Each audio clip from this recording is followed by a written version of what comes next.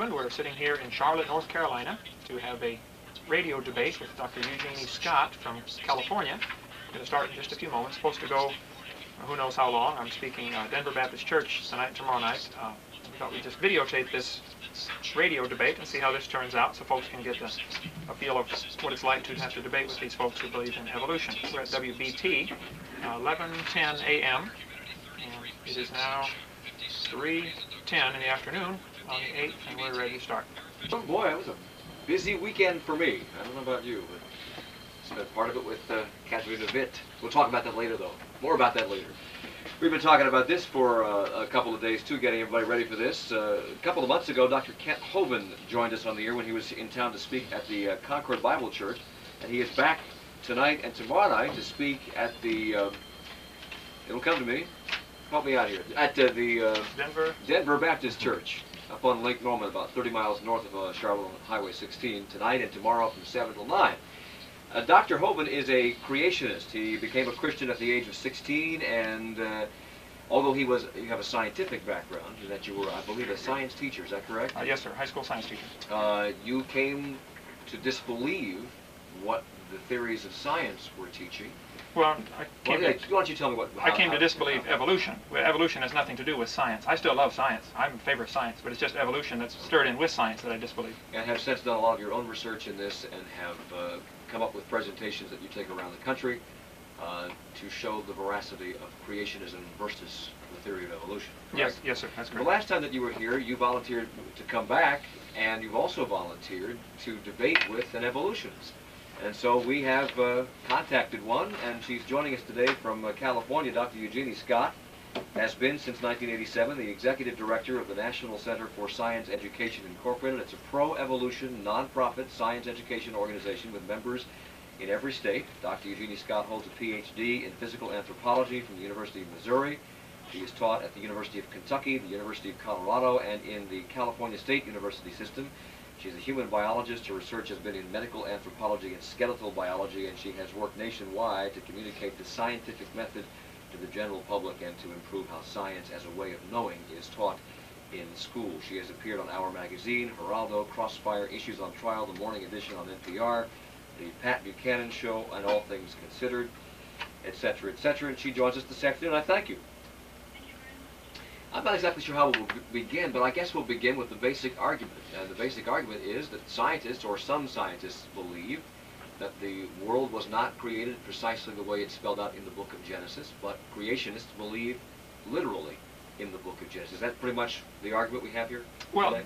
There are probably quite a few creationists who would still not believe the literal Genesis account. They would maybe say God did it, but not according to the book of Genesis. So there's a variety of creationists. I am a Bible-believing young earth creationist. I believe the Bible is literally true, scientifically accurate, and that the world is less than 10,000 years old. And Doctor, what do the evolutionists say, Dr. Scott? Get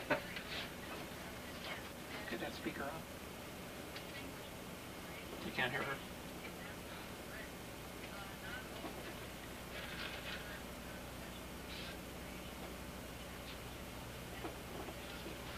Put that by the microphone. I have to bring it up. I just got back a few weeks ago from a 3-day retreat with a bunch of United Church of Christ ministers, and I assure you every single one of those ladies and gentlemen were creationists, but every single one of those ladies anywhere around here also accepted evolution as the way God chose to bring about the world. I would say that the distinction, and perhaps Kent, you might agree with me on this, the distinction between creation and evolution is not whether God created, because certainly God could have created any way he wanted to, including through evolution, if that's the way he chose. The distinction really is a question of history. What happened in the history of the universe? Did everything appear suddenly, all at one time, as the literal reading of the Bible of Genesis would suggest, or does the universe have a history? Did change take place since the beginning, whenever that beginning occurred? I think it is clear that the vast majority of the scientific community agree that change has taken place since the beginning, that what we see today in the world is not the same as what has been in the past. Well, I would have to say that we need to define our terms here. Evolution the word simply means unrolling or outrolling or rolling out. So, there's a lot of varieties of it, but change through time. And I agree, there's been changes through time, but there is cosmic evolution, which is the bigger scheme of things, the Big Bang Theory, the universe starting from nothing. Right. And then there is biological evolution, which is changes once life gets here. Then there are changes. And what I object to, I guess, is the general theory of evolution, that the entire universe made itself out of nothing for no apparent reason, and that no creator is necessary. I would say that a real strict definition would make evolution atheistic. Well, You don't Ken, need that. I don't see how you can say that, because evolution is a science, and a science cannot be atheistic or pro-religious. A science has to be neutral toward religion.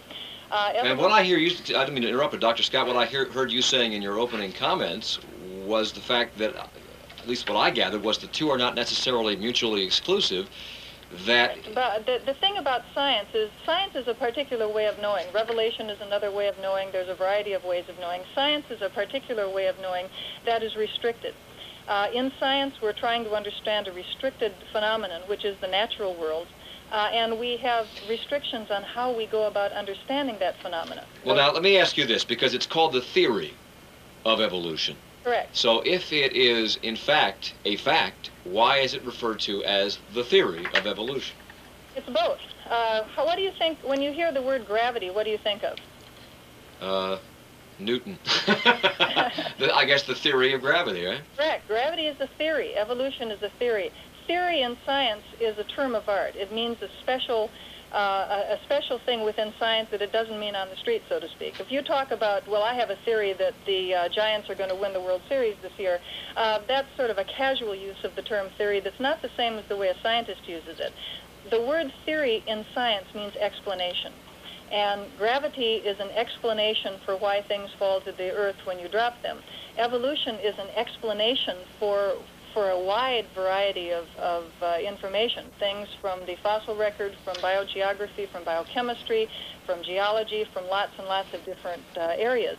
And to say that evolution is a theory merely means that it is a well-founded explanation, the best explanation we've got so far, and the one that is accepted thus far. Now, both of you have scientific backgrounds, so it would seem to me that science is open to question and open to revelation. So therefore, if 10 years from now you discovered something in your scientific research, either of you, that would dispute the theory of revolution, or evolution rather, or would dispute your theory of creationism, would either of you be open to change? Absolutely. Yes, I would. That's an excellent question, and I would actually like to ask Kent what kind of data would refute young Earth special creation. I've never been able, when I've asked this of other young Earth special creationists, I've never been able to get an answer that is actually testable. Can you give me an example of what kind of data would cause you to rethink whether the world was created all at one time and all of the plants and animals in their present form? Yes, you mentioned a key word there, testable. I think you made a statement a few minutes ago that evolution is a science. I would object to that vehemently. Evolution is a philosophy. It's actually a religion. It's Let's talk about the science first. Okay, well, yeah, that's what I want to distinguish between. See, evolution is not science. It's a religion that people choose to believe in. But Kent, what kind of data would cause you to give up your conclusion that the literal view of the Bible, that all the plants and animals were created in their present form a short period of time ago, within thousands of years? Right. What kind of data would cause you to give that idea up? Yeah, I will get to that in a second, but we got a couple things hanging that I think are very preliminary to this. The definition of science is not a way of knowing. You'll notice in the last 20 years there's been a real tendency in the textbooks to change the definition of science to what she said earlier. Science is a way of knowing. If you look it up in a dictionary, science is the accumulated body of knowledge that we have. It's things that we know. The scientific method involves things that are observable, testable, and demonstratable. Evolution is none of those. Nobody observes it happening. We don't observe any major changes. We don't see a horse, coming from a butterfly. We don't see. Not. We don't see. We don't. Certainly, evolutionists would never predict that. Sure. Well, they predict it did happen over a long period of time. Hardly. I don't think anybody's predicted that horses came from butterflies. I think somebody's misled you about what evolution is, if Okay. that's the case. Do you believe? Wait a minute. Wait. Do you believe? Wait, what? Introduced us to. Okay. Do you believe fish gradually changed to amphibians? Amphibians changed to reptiles. Reptiles changed to mammals. Actually, that's not the way it happened, but we keep getting distracted here, Mr. Collins. The question I asked, which we sort of haven't been able to get to, is what kind of data would Kent accept that would demonstrate to him that all plants and animals did not occur suddenly all at one time within the last couple thousand years. All right, let me jump in here. I'd like Dr. Hovind, if you would answer that question. I will come back and we'll Sure. all have her answer how evolution happened. If it didn't happen the way you just described, with fish becoming amphibians, amphibians becoming reptiles, reptiles becoming mammals, we'll find out how it did happen. Yeah, which Answer is her ultimately what question. they believe, that and life coming from non-life. But Answer her okay, question. in order for something to be scientific, it has to be observable, testable, demonstrable. There is no way this argument's going to be resolved scientifically. You can't offer data that proves the Earth is billions of years old because you were not there, I was not there, nobody you know was there. It is outside the realm of science. This idea of proving the Earth is young or old is simply impossible scientifically. It's not testable, it's not demonstrable. The problem is there are two different ways to look at things, and some people, they interpret the facts in light of their philosophy. The evolutionists have already decided the Earth is billions of years old, and so when they look at the fossil record, they see those different layers of rocks as being different ages. The creationist looks at the different layers of rocks, the same data, we're both staring at the same geologic formations, and the creationist comes to the conclusion that all of these rock layers were deposited very rapidly in a catastrophe, the worldwide flood. So we both have the same data, but we're coming to opposite conclusions based on our prejudices, our preconceived ideas. So what you're saying then is there are no data that would cause you to reject your point of view because your scientific creationism really isn't scientific.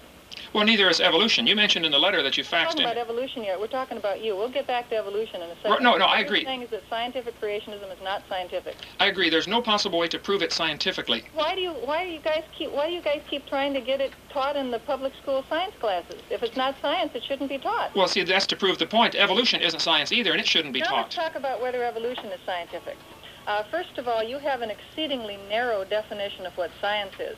If we had to refer to things scientific as only those which were directly testable, directly observable, we'd have a pretty short list of sciences that we could talk about. For example, particle physics. Nobody has seen an atom. Nobody can observe the particles that are smashing into each other in an atom smasher. Oh, I agree. Sure. So therefore, particle physics is not science. No, there is a lot of theory in particle physics. An awful lot of theory. But hey, but it's not science because you can't directly observe it. Well, my point in this is that, and it's very difficult to get an evolutionist to admit this, what they have is exactly the same as what a creationist has. They have a strong belief in something that is not observable, testable, or demonstrable. Both are fundamentally religions.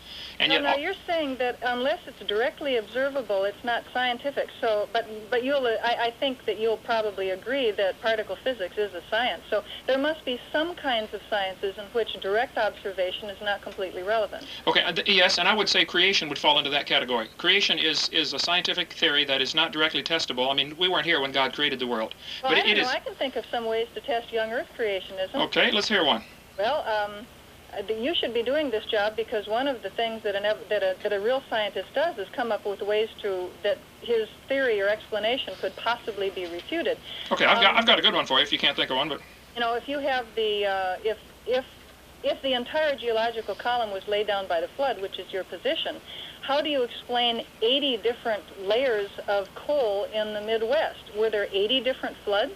Oh, no, that could all be done in one flood. Mount St. Helens is doing a good job of proving that for us right now as we speak. No, Mount St. Helens shows that catastrophes of various sorts and large quantities of water can produce very impressive geological features. It Exactly does not, right. by any stretch of the imagination, demonstrate that the whole Grand Canyon could be laid down by water. Well, no, wait. Now, you would have to agree, I'm sure, if you've studied your geology, that all of the layers of strata in the geologic column in the Grand Canyon are sedimentary rock, which means they were indeed laid down by water. Nope, some of them were laid down by air. Volcanic, some of them yeah, are windblown. are aeolian deposits, which is pretty tough for you guys to handle when it No. You mean talk about windblown ash and stuff? Sure, that happens. I think in the flood there was a catastrophe, disaster, volcanoes going off, there was ash layers.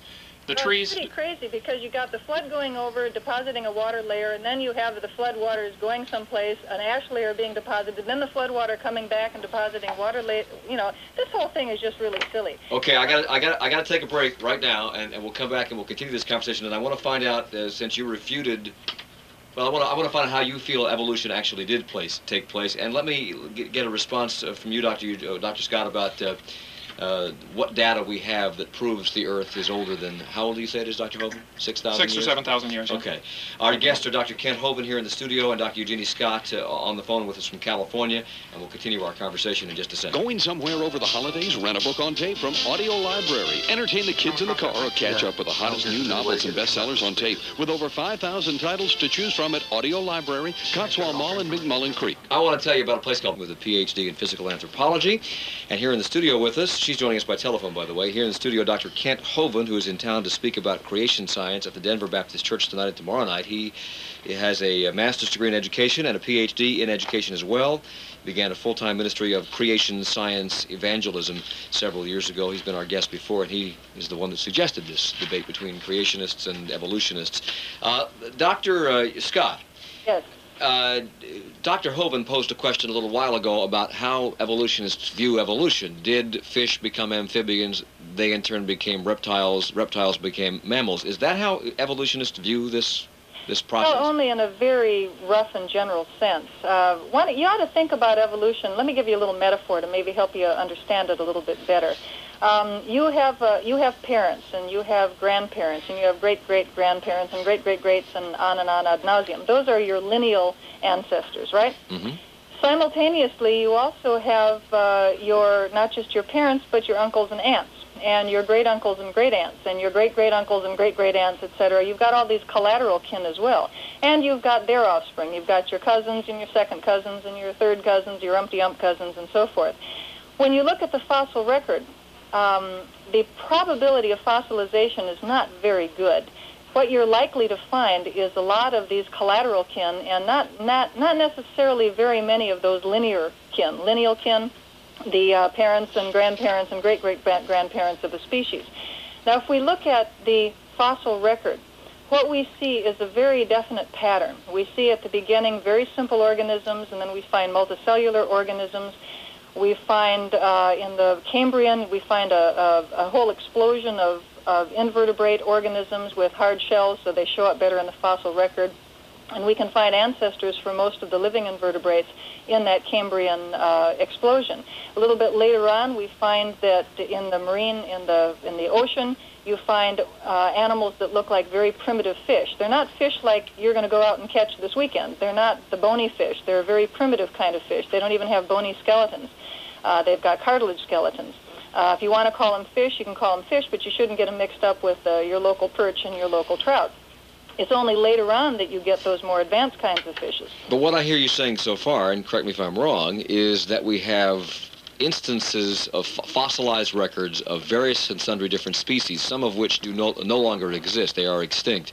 Correct. But do we have any missing links? For instance, where is the missing link that would go between a man and an ape? Where is the missing link that would go between the fish you were just talking about and the kind of fish that we have today?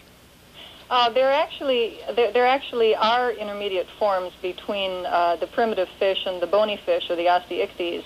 I'm sorry, I'm not a specialist in ichthyology, so I really can't just roll those right off my tongue. Okay. There are some nice transitions between these early fish-like creatures, these early marine forms, and the earliest land forms.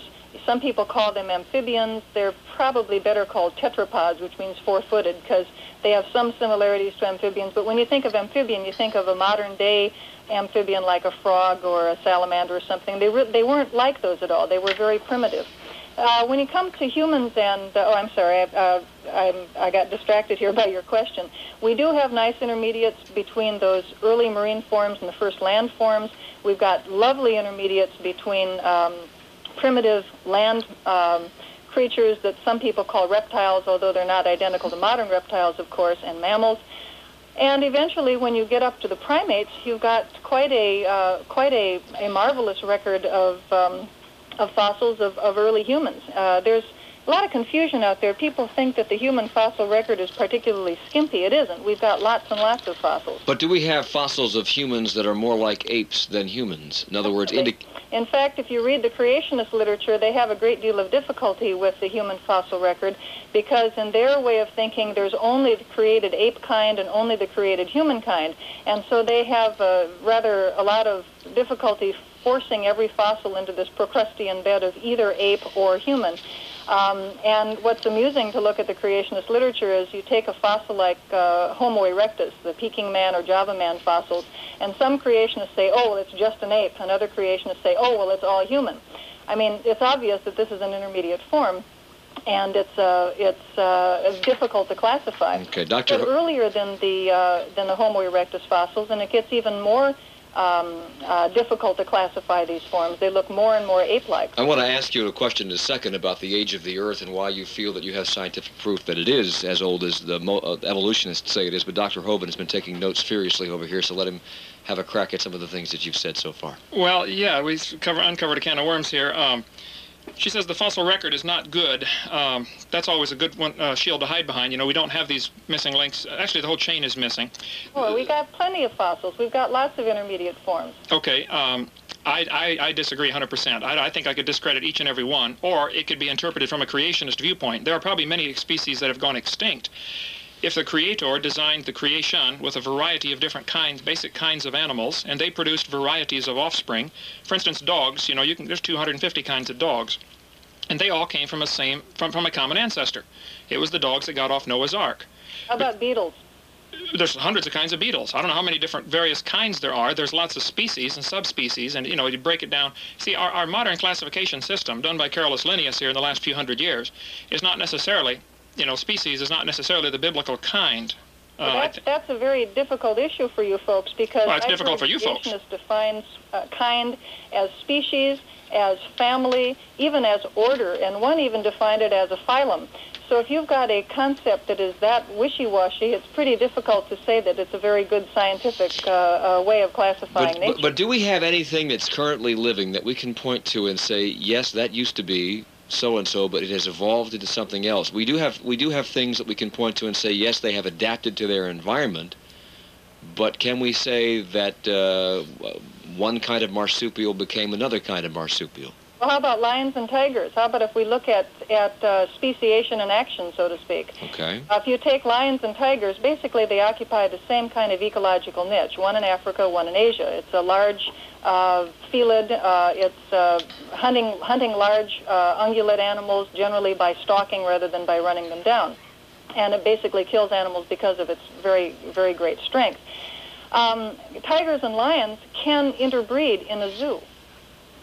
There have been a few cases where, accidentally, tigers and lions have gotten together in the biblical sense and have produced ligers or tigons, whatever you want to call them, but it's a hybrid between a tiger and a lion. It doesn't normally occur in nature, of course.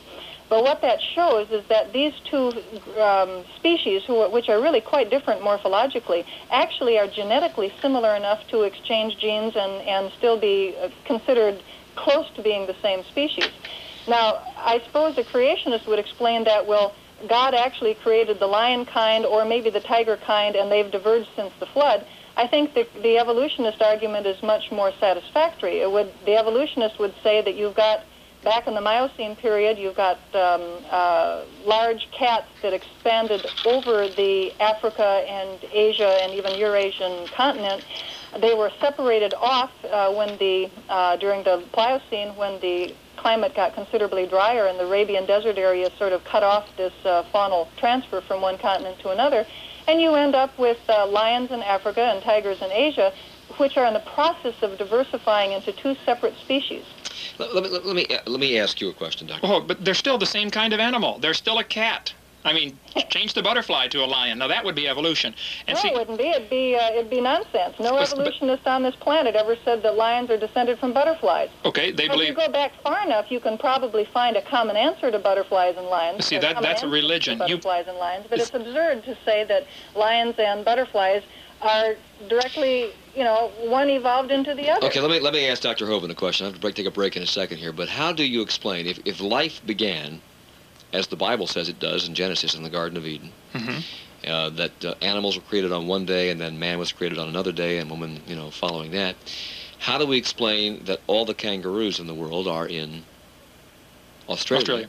That all the tigers and lions, except those who've been moved artificially here, and elephants are in Africa, that horses were not native to America, that they were brought here from Europe? Why wouldn't particularly the Middle East, have elephants and that's what you're asking. Pardon me? The question you're asking, Mike, is how do you explain biogeography? How do you explain the distribution of plants and animals? Well, I would have no problem. I would say there was a worldwide flood 4,400 years ago. There were 2 of each or 7 of some basic kinds of animals on board Noah's Ark. And in the last 4,400 years, there's been an enormous variation within the created kind. I don't know if lions and tigers have a common ancestor.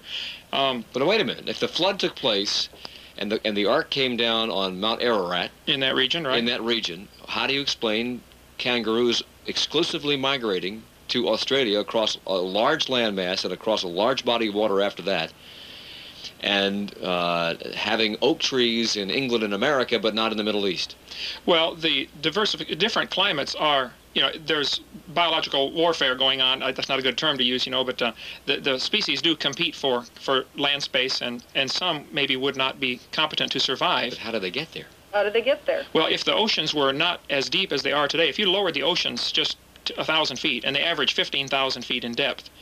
If you took that much water out of the oceans, all the continents become connected. The continental land bridge would be enormous between all these continents. The Bible says in the book of Genesis, chapter 10, in the days of Peleg, about 100 years after the flood, the earth was divided.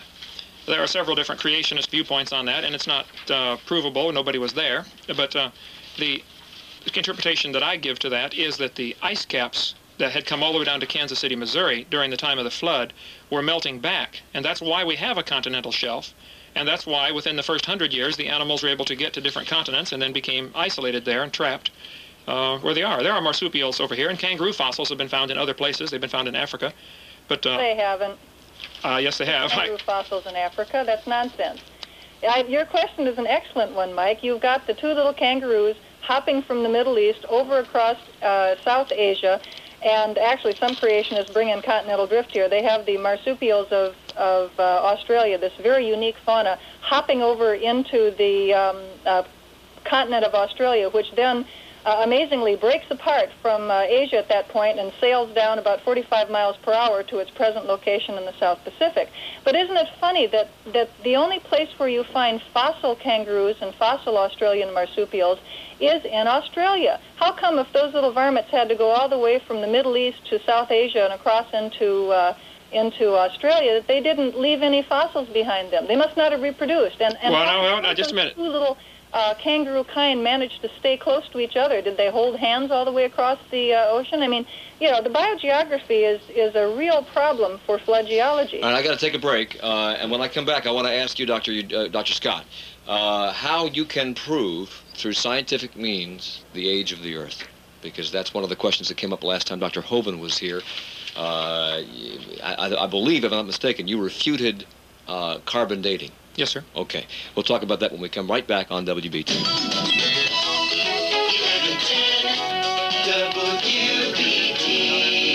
This is the VA and FHA refinancing program that you've heard so much about. No credit report, no job or income verification, and no points on loans over $70,000. You don't need the headphones. We're off the air.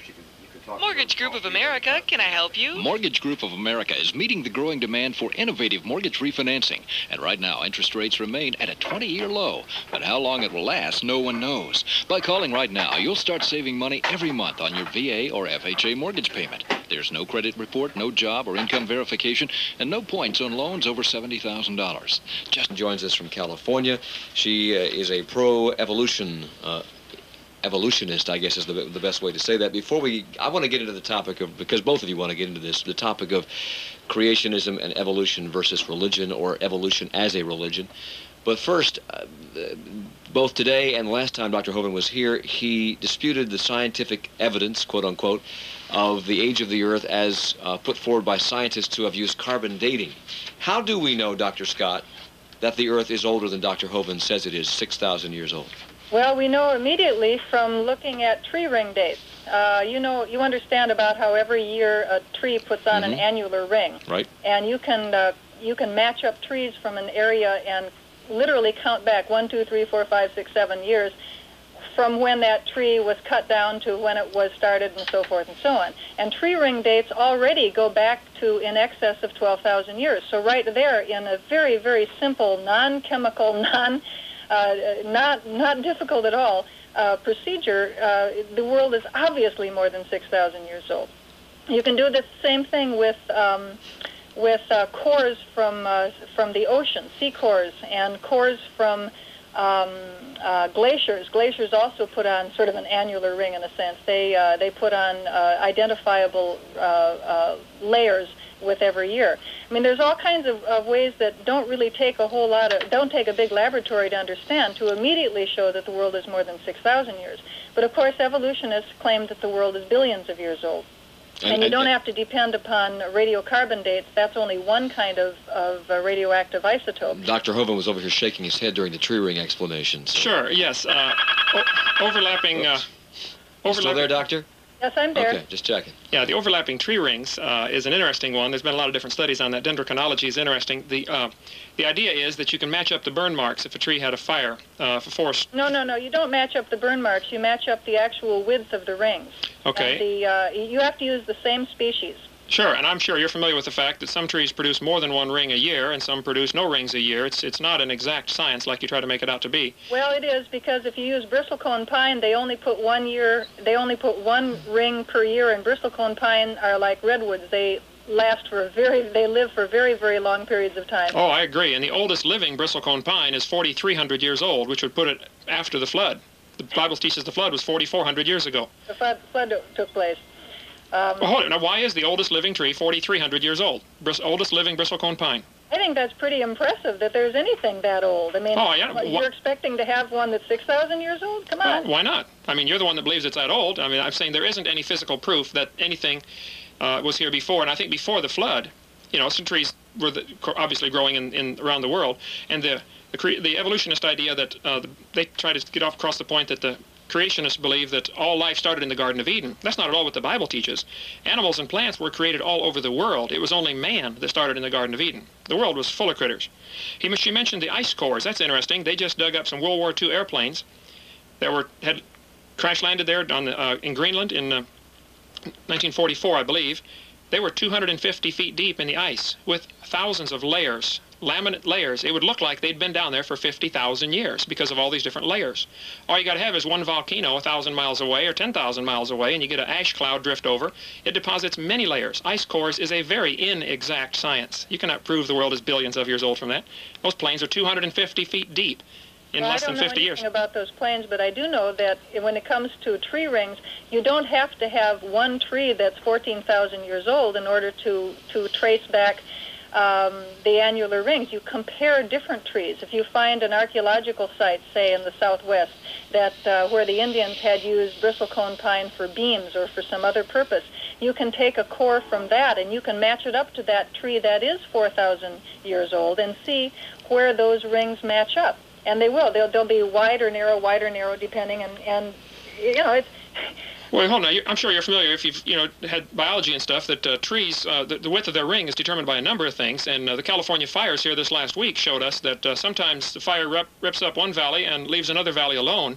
Maybe the burn marks or maybe even the width of the rings. If a tree was growing with other trees around it, as it matures, the other trees fall down, it gets more sunlight. Now, it gets a wider ring, where another tree 50 feet away does not get a wider ring. The rings do not always match up exactly, and it is not an exact science like they try to make it out to believe. Okay, I got a break. One more time. When we come back, to me, as the interloper here or the intermediary here, it seems to make little difference whether you're right, Dr. Hovind, or whether Dr. Scott is right. Because to me, evolution is not mutually exclusive to a belief in a creator. Right. And nor is your point of view, Dr. Hovind. So I want to find out why you both feel the way you feel, and why you feel, Dr. Hovind, that the evolutionists are really a religious group. Yeah, that's all it is, a religion. To me, I don't understand that, so we'll sure. get the answer to that. And when we come back in just a second. With what you need to get cooking this holiday season, indoors and out, Butterfields, etc. in South Park, and the brand brought up the topic of religion here, and there is some question about whether evolution should be taught in the schools, and about whether creationism should, why it's not allowed to be taught in the schools. And you, Dr. Hovind, feel that the evolutionists approach this like a religion. Why? To me, religion automatically says there must be a God at the top of the pedestal, and the creationists deny that evolutionists believe that God is responsible for it. Well, no, the evolutionists definitely have a couple of gods. They have the god of chance. They have the god of time. They believe the world's billions of years old. it's a religious belief in the sense that it's not observable or testable. They cannot show how the matter got here. The world is made of matter. Space is full of matter. Where did it come from? How did it get here? It had to be created. So it is a religion. Now, they believe no deity was responsible. The universe just kind of made itself, a cosmic quirk of some kind. And then they have to somehow get life from non-life. Well, that's a religious belief. That's not observable or testable or demonstratable.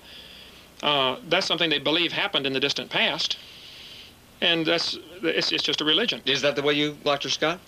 You know, it's funny, hearing a creationist define what evolution is sort of like having Madeleine Murray O'Hair to Catholicism. You might learn something, but it's elude. First of all, distinction between first or the beginning of evolution. At the beginning of what evolution is, what creationism is, and we distinguish. Start with the Big Bang. Fine. I don't care how the Big Bang got here. Maybe it was supernatural, maybe it was natural. However the Big Bang got here, matter was produced. And at that point, we had the evolution of stars, we had the evolution of galaxies, we had the evolution of planets like our own. Start someplace else. Start with the first replicating molecule. Maybe it occurred naturally, maybe it occurred supernaturally. We don't know right now. Science has to investigate it from a natural standpoint, because that's the limitation of science. Science, as I mentioned before, is a limited endeavor. We have to explain the natural world using natural processes. There's nothing any more atheistic about science than there is atheistic about long division. You can do long division without invoking the supernatural. You've got to do science without invoking the supernatural. I agree. Let's take that first replicating molecule. Sure. Okay, however it got here, what happened? Did all the plants and animals occur suddenly at one time? That's Kent's position. My position, and that of the vast majority of scientists, is that after you get that first replicating molecule, you have the gradual development of plants and animals through time, not the sudden appearance of everything. So that's the difference between creation and evolution, and that's the confusion that they make between first cause and evolution. Okay. Evolution does not depend on a natural origin of that first replicating molecule. Okay, you mentioned a couple things there. You said that I think, if I understand you right, you kind of admitted that at least the Big Bang part and the first replicating molecule part are not testable and are not part of science, and yet they are very much part of the school textbooks. No, I didn't say they weren't testable. As a matter of fact, there right now is very active science going on in discussing which of a number of alternate explanations best explains the origin of the first replicating molecule. Sure. Is creation one of those you're considering? Not from a scientific standpoint, you can't, because you can't consider supernatural explanation in science. It's one of the limitations. Okay, so the entire subject of origins is outside the realm of science. And until they get it solved positively, I would like it out of the textbooks. I don't think kids should be taught your view without being taught all views. I don't think that it is outside of science. I think a supernatural explanation is outside of science. Well, hold it. No, you begged the question. How did the universe get started? How did the first life get started? Do you know? Can you prove it scientifically? You're outside the realm of science. Believe me. There are a number of theories that are competing with each other right now about the first replicating molecule. Sure, and the kids ought to be shown all of them, including the creation theory. Actually, it might come as a surprise to you, but when I was teaching evolution at the college level, I would mention to kids that I would say, well, here we're going to study evolution. Evolution means change, describe it a little bit. And there's lots and lots of evidence to show that this change through time took place. And now we're going to discuss, or during the semester, we're going to discuss how this change could have come about. And it could have come about through natural selection, through Lamarckism, through saltation, et cetera, et cetera. And possibly it might have come about because it was the will of the supernatural, because it was God's will. Yeah, but you still missed the origins part. This is the important part. I'd go on to say, we can't study that in this class because this is a science class, and science is incompetent to study the supernatural. I guess if we somehow invent a theometer, we can do it, but until that point, we can't bring supernatural explanations in to explain the natural world. And with that, I got to stop because we have to break for news. Dr. Kent Hovind's here in the studio, Dr. Eugenie Scott in California. They both agreed to stay over into the next half hour, and we'll continue our conversation following the news next here on 1110 WBT Charlotte. Go ahead, questions, although we request to keep your questions very short. 570-1110 or toll-free 800-WBT-1110. We left off in the last half hour where we had the argument between evolution as a religion and the fact that evolution is taught in schools while creationism is not, because it is considered to be religion. Dr. Scott, do you see a problem with teaching one but not the other? Not at all, because I do not agree in the slightest that evolution is a religion. Evolution is part of science. Science has to be religiously neutral. It's a limited enterprise that must explain the natural world using non-supernatural means. But you're not, are you discouraging the teaching of creationism to children? I am discouraging the teaching of creationism as science to children.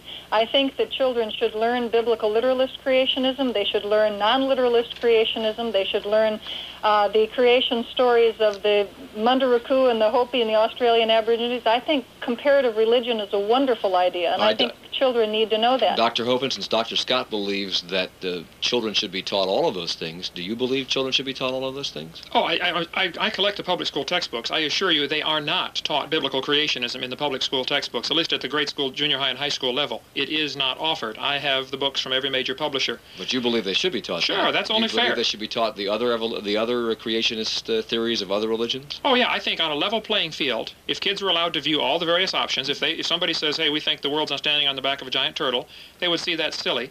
And I think the literal biblical creationist view would win out hands down. So we have no, so actually between the two of you on this topic, we have no argument. It's just that Dr. Scott doesn't want to see the creationist point of view taught as science. Is that correct? Right, but see, she wants her evolution, which is a religion, included in with science. That's where I would differ. Evolution should also be in the comparative religions. I don't understand why you think it's a religion. I don't understand that. In order to be science, it has to be observable. Nobody observed them when the world was created. Nobody has ever seen an animal change to any other kind of animal. That's never been observed.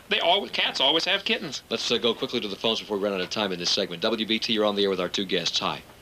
Yeah, I think the truest thing that's been said here is that this is a situation that cannot be resolved. Obviously, both people have their own set of facts, and they're going to interpret it. But I have a question. Assuming this lady, Miss Scott, is saying that the only place that we have a story of creationism is in the Bible, and assuming that story of creationism is wrong, the problem that I see is the whole Bible crumbles. In order to take her theory, have her explain how it could be that you could have millions of years of death through evolution, and the Bible specifically says no one died until man sinned. Now, the danger is when you take her view, as Christians have tried to do in the last few years, you destroy God's creation. And if you read the book of Job, you will find that God didn't even address Job and give him an explanation of how he was. He said, Job, can you even explain my creation? In Exodus chapter 19, verse 4, it says that God sent eagles to fly Israel on their wings out of Egypt. Did that really happen?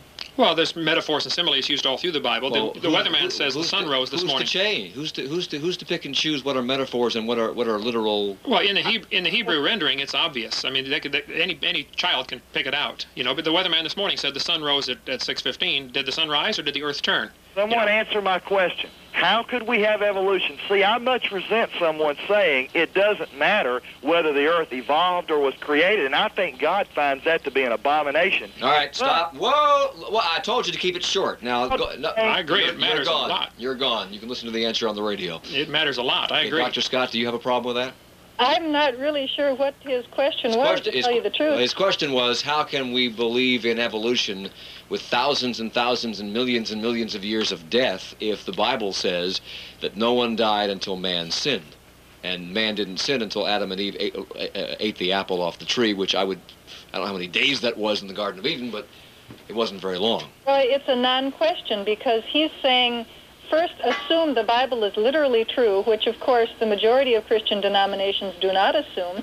And then, if you assume the Bible is literally true, how can you say you're right? And, of course, in science, you're not assuming the Bible is literally true. I mean, maybe a way of turning this question around would be to ask him. I mentioned before that there were 80 separate layers of coal seams in the Midwest. If you take a look at the amount of coal reserves that there are in the world, the entire biomass of the world today couldn't possibly be converted to that much fossil fuel. There had to have been an enormous amount of time involved in the laying down of those coal seams. Or a different set of conditions. That much organic material at one time. You know, obviously there was death. I think your caller might might need to talk to a minister more than to a scientist. Okay, we got to take a break. We'll come right back with more of your phone calls. Dr. Ken Hovind, Dr. Eugenie Scott here on WBT. Own Carolina Panthers helmet #1 and help United Way of Central Carolinas. Solutionist, and you're next on WBT. Keep it short. Hi. I have a question related for the creationist. Given the fact, or given the fact that the Bible says that the stars, the sun, and the moon were created during the 7 days of creation, and the fact that that stars are measurably millions of light years away, and the light that we see now was in fact being produced millions of years ago, I don't see how that can be reconciled with the 10,000 year good question. In the creation. All right, good question. Sure, good question. You're laboring under a delusion here. You say the stars are measurably millions of light years away. That simply is not true. The furthest they can measure using parallax trigonometry is about 60 to 100 light years. So we do not know how far away those stars are. It could be the whole universe is rotating like everything else is, and the red shift is caused by the stars moving instead of by their great distances. Nobody knows what causes the red shift, and we do not know how far away the stars are beyond 100 light years. Some say 200. Okay, I'll give them 200. Secondly, I'm not saying they're all within 100 light year radius. Now, don't misunderstand that. I'm just saying they cannot be measured, period. Secondly, we do not know that the speed of light has always been what it is today. There is no possible way to prove the speed of light is a constant, and it has always been at this speed. And thirdly, you cannot prove that God did not create a mature creation. Adam and Eve were full grown. They looked like adults when they were 0 years old. How do you know? Were you there? No, I wasn't there, but see, that's a reasonable explanation of it. The evolutionist explanation is the only one that is tax-supported. I'm not against people believing in evolution. I'm against supporting it with my tax dollars. Hey, Dr. Scott, any comments? Well, he gets into real problems with theologians if he suggests that God is a trickster that made everything just look old because he wanted to fool us into thinking evolution had taken place. So that was an explanation that was rejected 200 years ago. 300 years ago when it was first suggested by Hermann Gosse. The idea that God just made everything look old is one that theologians have a lot of trouble with for obvious reasons. No, I didn't say it made it look old. It has to be mature. The trees had to be full grown or they don't work. Adam and Eve, he didn't create babies. It's just a matter of function. It has to be mature. So in terms of the distance of the stars, he just made it look like the stars were billions of light years away. Do you know that light has always traveled at the same speed? Do you know what light is? Can you show me anybody who knows what light is? Is it particles, waves, photons?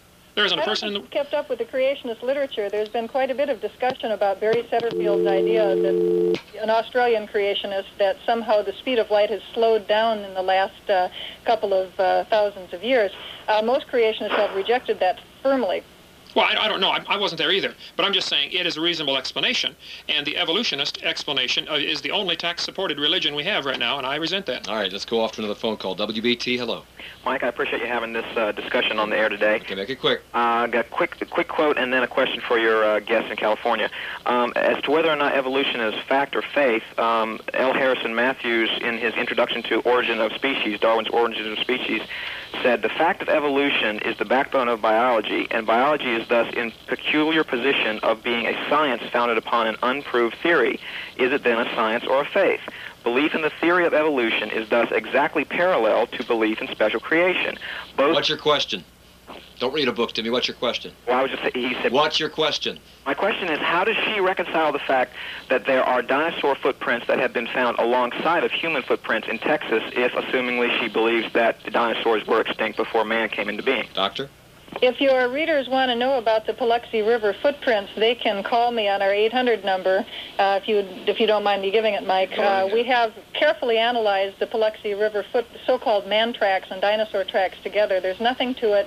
They are erosional features. They're scour marks. In some cases, they're eroded dinosaur prints. I'm sorry to say there is no evidence of dinosaur and human footprints together in Texas or any place else. Okay, I was there 2 weeks ago, Mike, in Glen Rose, Texas. This is a casting. I'm holding it in my hand. You're welcome to examine it. This is a casting from there, certified by Clifford Burdick, a geologist who found it in the strata.